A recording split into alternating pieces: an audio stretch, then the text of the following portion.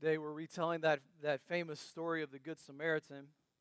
And Sherry did a great job with that and also introducing this message. So we're going to go right into it. But I want to pray because I want you to hear with fresh ears, because sometimes when you hear a phrase like Good Samaritan, you think, well, I already know what that story's about. And maybe you do. But Good Samaritan has been a phrase that people use just to mean, well, it just means you're caring for anybody in need. But that misunderstands the point of the passage, which is that beyond racial, economic, social barriers, Jesus said we reach out to all in need, no matter. And so today we're going to talk about that, and I want you to listen to it with fresh ears. Jesus, today we're so thankful that we're able just to worship. We're reminded today that we have the ability to care because you, our leader and teacher, demonstrated how to be a servant. So today, God, we pray that in some small way, we would be able to be a representation of your hands and your feet in this world, in the compassion and the love and the servant attitude that Jesus has. We thank you for that example in Jesus' name. Amen. Look in your Bibles at Luke chapter 10, verse 25. We're in this series all through Easter, from Christmas to Easter, on the Gospel of Luke, and we're hitting highlights, okay? So we're not going through it just necessarily verse by verse, but section through section.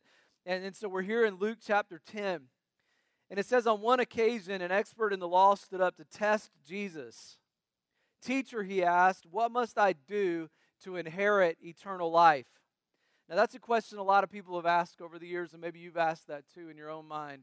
God, how do I gain eternal life? But listen to the question again.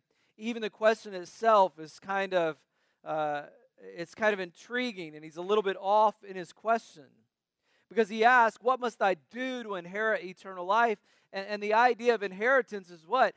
If you inherit something, that's a gift. That's a gift given to you. It's not something you do. It's something that has been done for you. And so even his question, what must I do to inherit eternal life?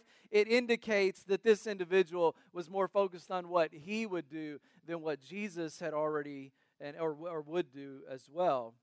Luke says this man was a lawyer who, one, by reason of his intensive study of Scripture, he was qualified, they believe, to expound on its contents. And it says he's an attorney. You know, attorneys have this way of taking things that are simple and making them complex. Amen? You know what I'm saying? I have a brother who's an attorney. He's here today. And but one I read one little student in a contract law class. A professor asked one of his better students, now, if you were to give somebody an orange, how would you go about doing it? And the student replied, here's an orange. The professor was livid. No, think like a lawyer. And the student then recited, okay. I tell him, I hereby give and convey to you all the singular my estate and estate's rights and claims and claim and advantages of and in said orange, together with all its rind, juice, pulp, and seeds, and all its rights and advantages, with power to bite, cut, freeze, or otherwise eat the same or give the same away, and with or without pulp, juice, rind, or seeds, anything herein, before or hereafter, in any deed or deeds, instruments of whatever nature or whatsoever, the contrary, anywise notwithstanding. Here's your orange. Now that is how a lawyer would say that, right? I mean, they gotta, no. Well, this lawyer is a really important guy, but he asked a really important question. The question was, what do I do to inherit eternal life? Well, Jesus knew he was trying to test him, and so in verse 26, he turns the question back on him, and he says, what's written in the law? How do you read it? And the guy gets the answer right. He said, love the Lord your God with all your heart, with all your soul, with all your strength, and with all your mind. And love your neighbor as yourself. Now, I mean, he got right to the heart of the matter, didn't he?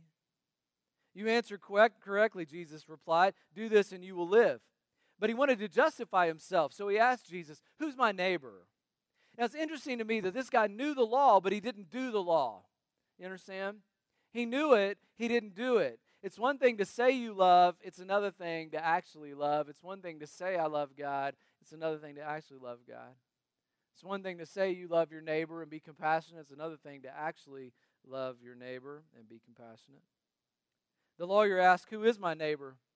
My guess is he wasn't looking to see who he might be able to include in his circle. He was really looking to see who he might be able to exclude out of his circle.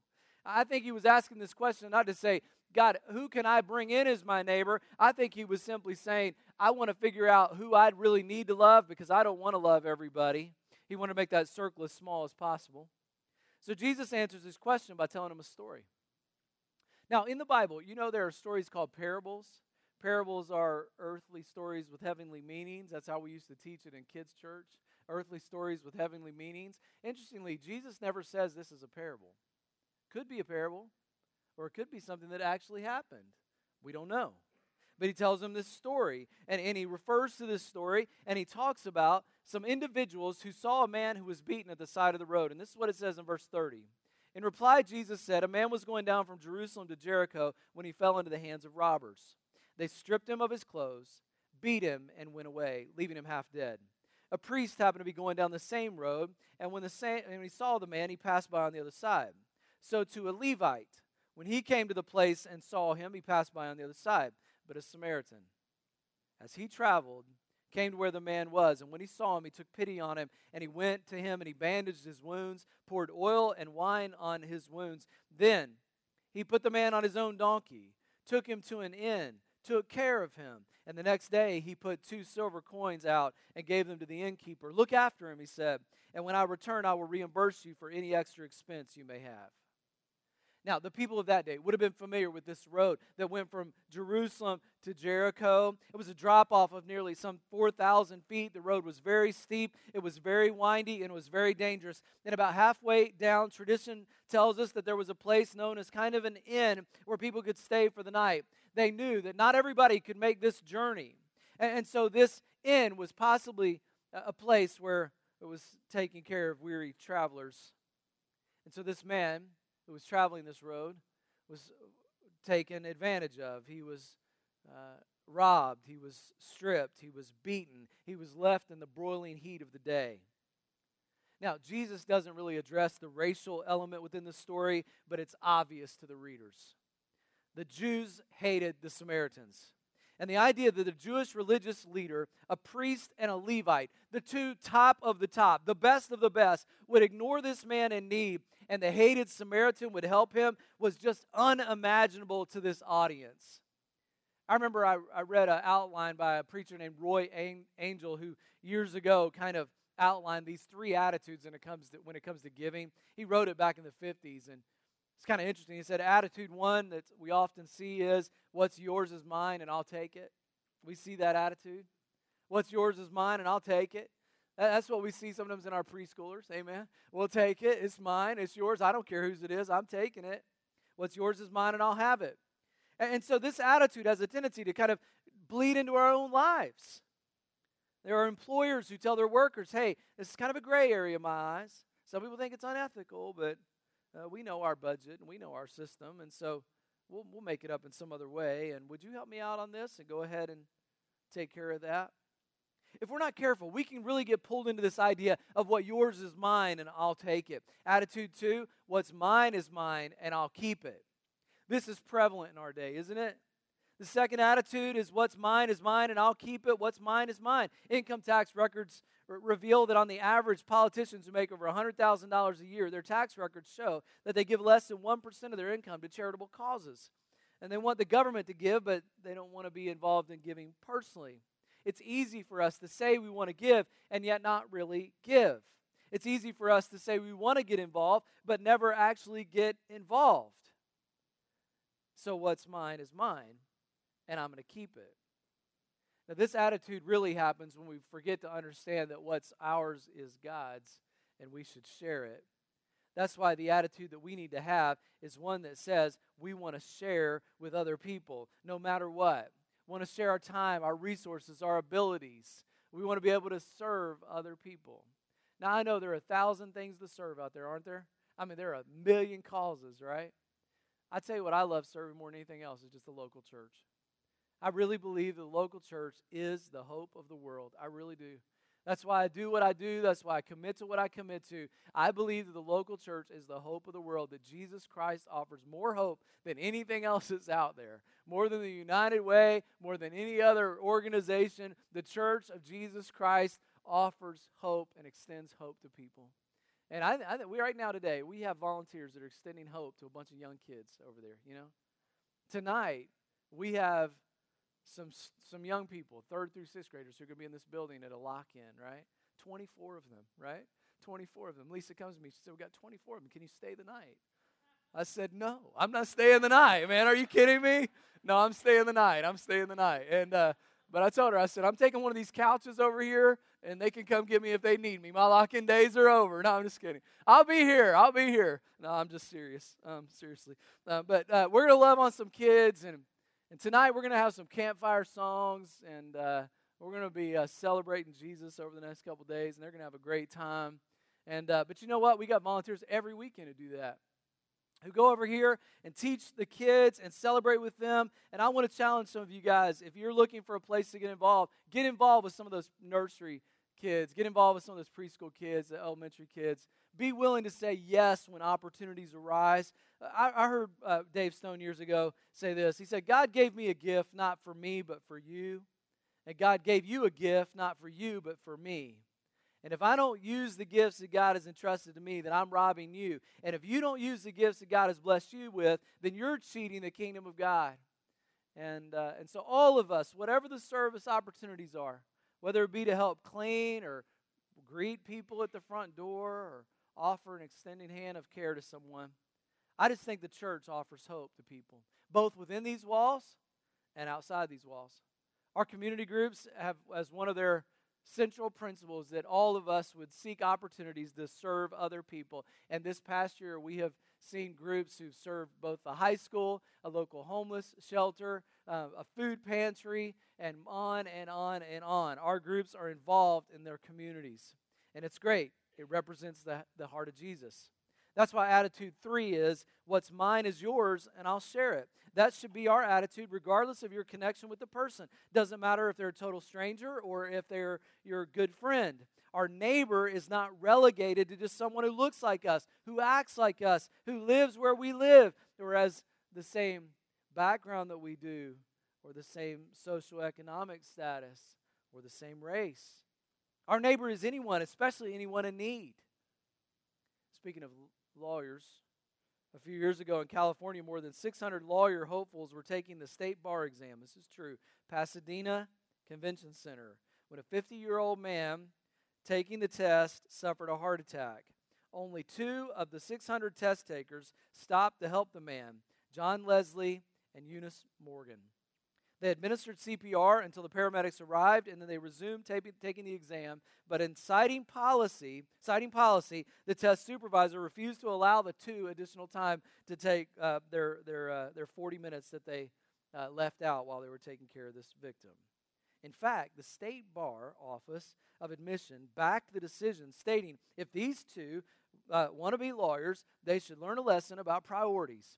It was covered in the San Francisco Bay Area newspaper, and the public outcry was incredible, as you can imagine. They forced the state board to change their mind. The 2 were finally permitted to take the test again, and additional time was granted. Now, my brother Jonathan is an attorney, and I know he would have stopped taking that test to help that man.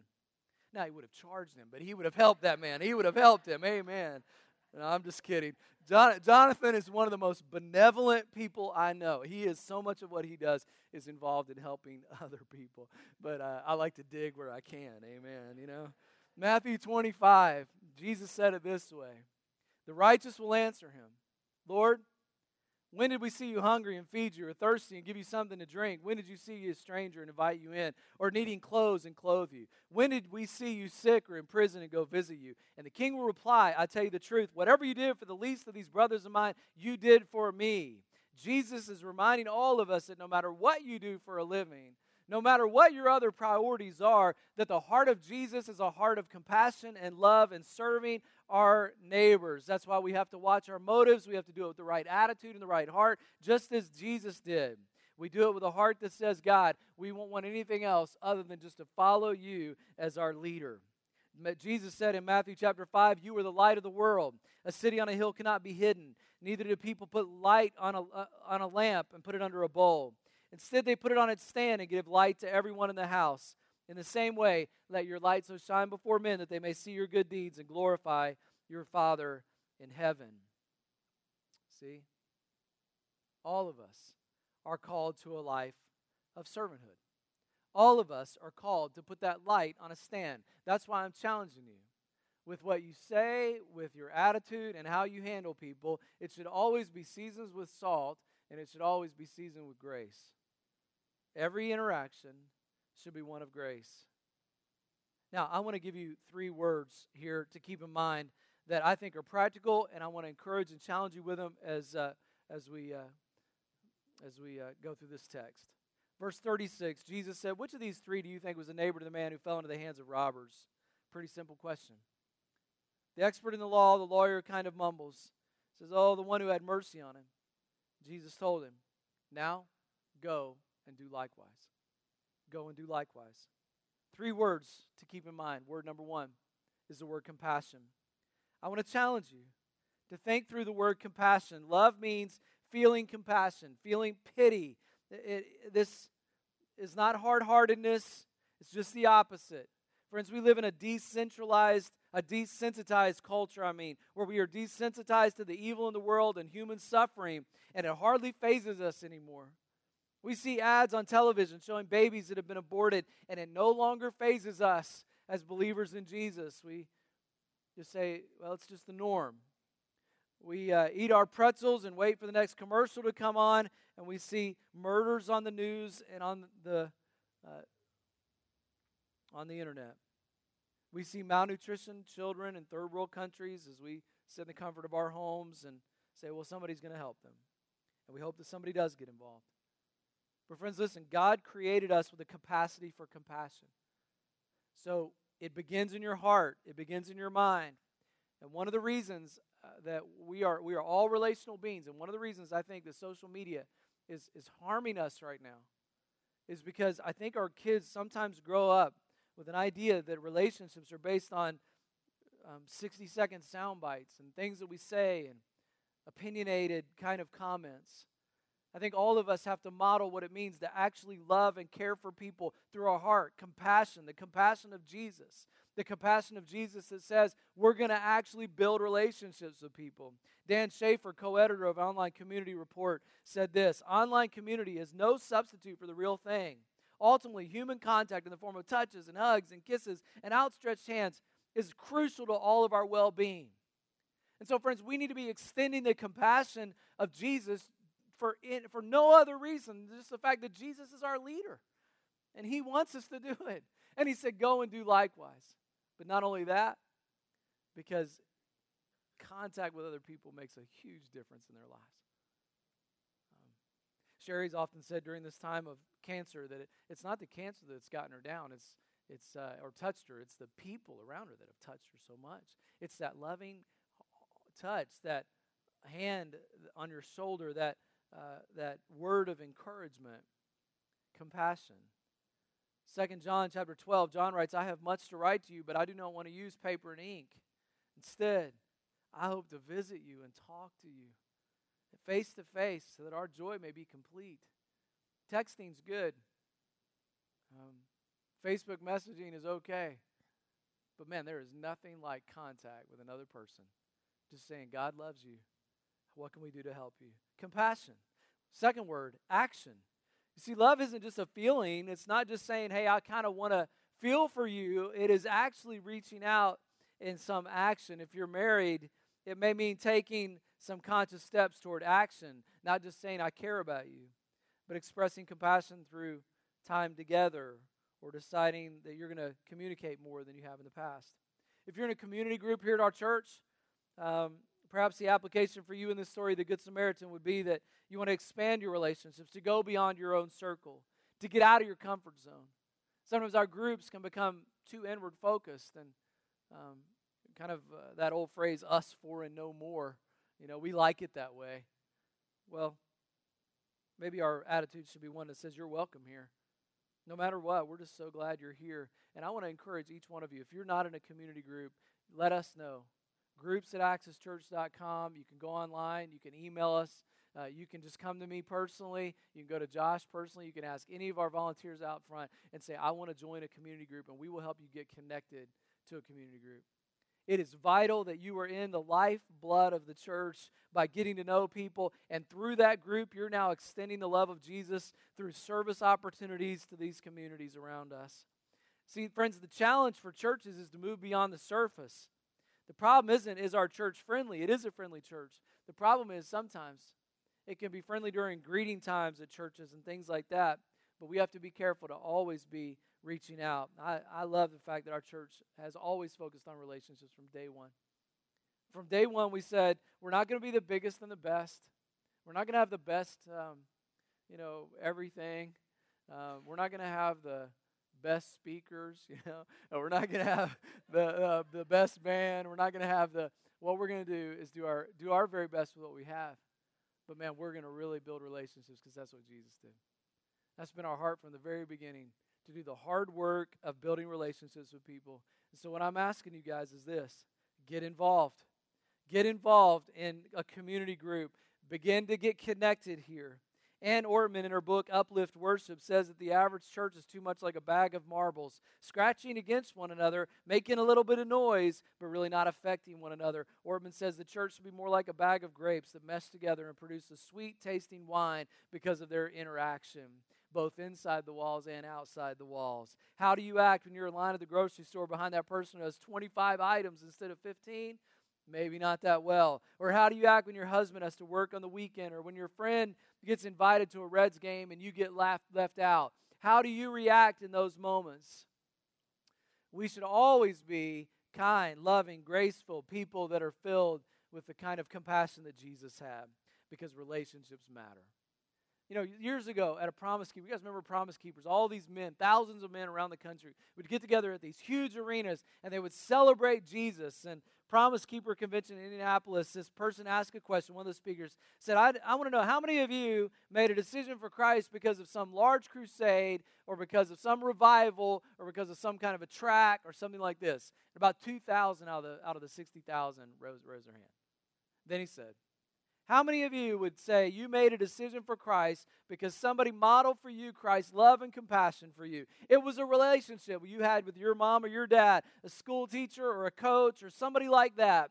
And 58,000 men stood up, because there is incredible value in relationships as one life touches another life, touches another life, touches another life. Compassion, action. And the third one, self-sacrifice. You see, love is not just an attitude in our heart. And it's not just saying, well, what's the minimum I can do? I need to do something, but I don't know what to do. It's actually sacrificing of yourself, time, energy, resources to say, how can we care for other people? Sacrifice is giving up something you love for something you love more. And Jeff Stone has been a family friend of ours for many years. The Stone family, Sam Stone was editor of a paper in our movement. We're part of a movement called the Restoration Movement, Christian churches. And there was this newspaper for a long time, still exists, called the Christian Standard. And Sam Stone was the editor of that. Beloved man of God. And his wife, Gwen, just such a lovely servant of God, good friends of my parents. When my dad was in the hospital, Sam and Jeff came to visit him in those final days. Gwen had already passed away. But that's who this is. But Jeff preaches in Dublin, Ohio. Preached in Dublin, Ohio, outside of Columbus, and recently moved to Cincinnati. But he spoke at a convention in Ohio, and he shared the story of something that happened in his family, and I want to share it with you guys in his words. He said, my godly grandmother had died a few months earlier of a heart attack. Throughout her 50 years of plus marriage, my grandparents had lived on a farm that her father had given her. Her father had made provision in his will that the ownership would pass on to her 5 children upon his daughter's death. He said, my grandfather became angered at being bypassed, although my mother and her 4 adult brothers insisted that nothing needed to change. They invited my grandfather to live the rest of his life on the family farm just as he always had. But in a burst of pride, he announced that he was leaving the farm and moving to town to buy a house of his own. The farm equipment, my grandmother's personal belongings, would all be sold at public auction to liquidate her estate and provide for the cash that he would require. Again, he writes, his loving children tried to point out that they wanted him to remain living in that rent-free place for the rest of his life on the family farm, but his mind was made up. So here comes the day of the auction. It's a very emotional day, as you can imagine. All these family members with all these beloved belongings that they really wanted to keep as a memorial to the grandmother. Said, well, there were a lot of personal items, farm implements that were displayed in a large barn on a cold winter Saturday. He said, my brother, my uncles, and I had an unspoken understanding that we would not bid against each other if any of us wanted the same item. An old children's wagon was wheeled out to be sold. He said, I thought it would make a nice buy for my son Jason, who was approaching his 3rd birthday. I prepared to bid, but noticed my Uncle Phil raised his hand, so I stopped. He probably played with that wagon as a little boy, I thought. Phil bought that wagon for $4. As the wagon was wheeled over to my uncle, I saw the other side of the wagon for the first time, and I noticed a crude hand-painted lettering where 40 years earlier he had painted Philip on the wagon. I later learned that before the sale, he had asked his dad if he could have that wagon.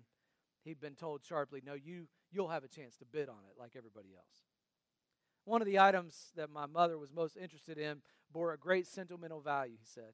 It was a beautiful wedding ring design handmade quilt that my great-grandmother had made for my grandmother as a wedding gift. My mom wanted that quilt, held such special meaning for her, but determined the antique dealer wanted to resell it. And as the bidding reached a point where my mom's self-imposed preset spending limit had been reached, she turned with tears in her eyes and briskly exited the auction barn while her cherished memory was being sold to the highest bidder.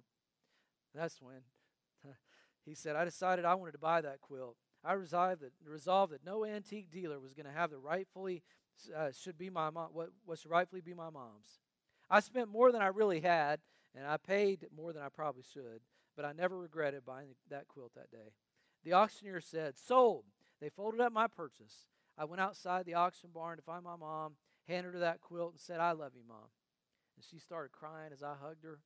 He said, I can't recall giving any gift that brought me more pleasure than to give the gift at that moment. That day, those circumstances called me to express love through listening and lifting and by living and giving. Now these 3 abide, faith, hope, and love. But the greatest of these is love. Now that's a great story. It's a great story because it touches the heart of a son and his love for his mother. It's a great story because there's something about compassion and grace that somehow when it's extended, somehow when it's offered, it touches the deepest part of us. But listen, it touches us because it's the heart of Jesus. It's the heart of his compassion. It's the heart of who he is. And friends, I just want to challenge us and encourage us because we're talking about what would Jesus do? What was his life like? Well, how could we honor him?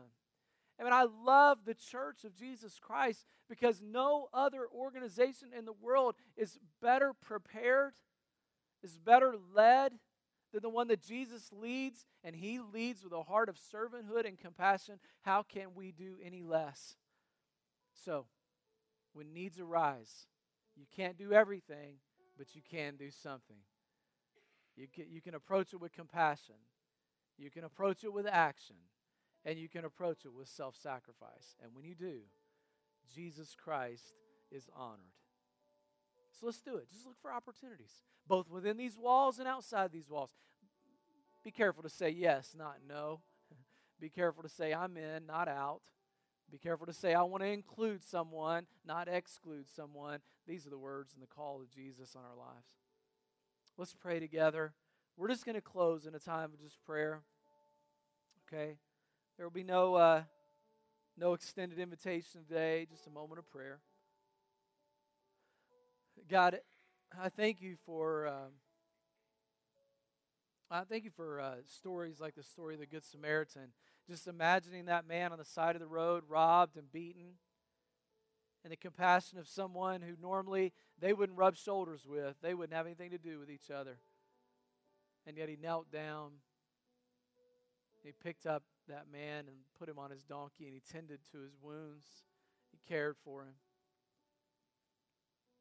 And I'm touched by the story of a son who, despite the kind of the harshness of an uncle, said, I want to show my mom love in a way that would be memorable and touching, and I want to sacrifice for it. I want to give for it, and we're touched by that story. But God, I'm especially moved by the story of Jesus, who took off the robe of heaven and entered the world as a baby in a manger, who left just the glory of your kingdom in heaven and said, I'm willing to become a peasant child in a small town, Nazareth. A man who grew, who lived a sinless life, who in the days where he needed his disciples the most, instead of looking for them to serve him, he knelt down, grabbed a basin of water, washed the disciples' dirty feet, and then shared supper with them. That's the heart of Jesus. It's the same heart of a God who was willing to pick up a cross, and yet for the joy that was laid before him, he endured the cross. He scorned its shame. He died for our sins, brutally was murdered, resurrected on the third day, gave his life for us, and now sits at the right hand of the Father. And one day, every knee will bow and every tongue will confess that Jesus Christ is Lord, to the glory of God the Father, when the name of Jesus is spoken. So God, as his followers, help us to be people who serve the world with compassion and grace as well. Lord, we love you and we thank you in Jesus' name.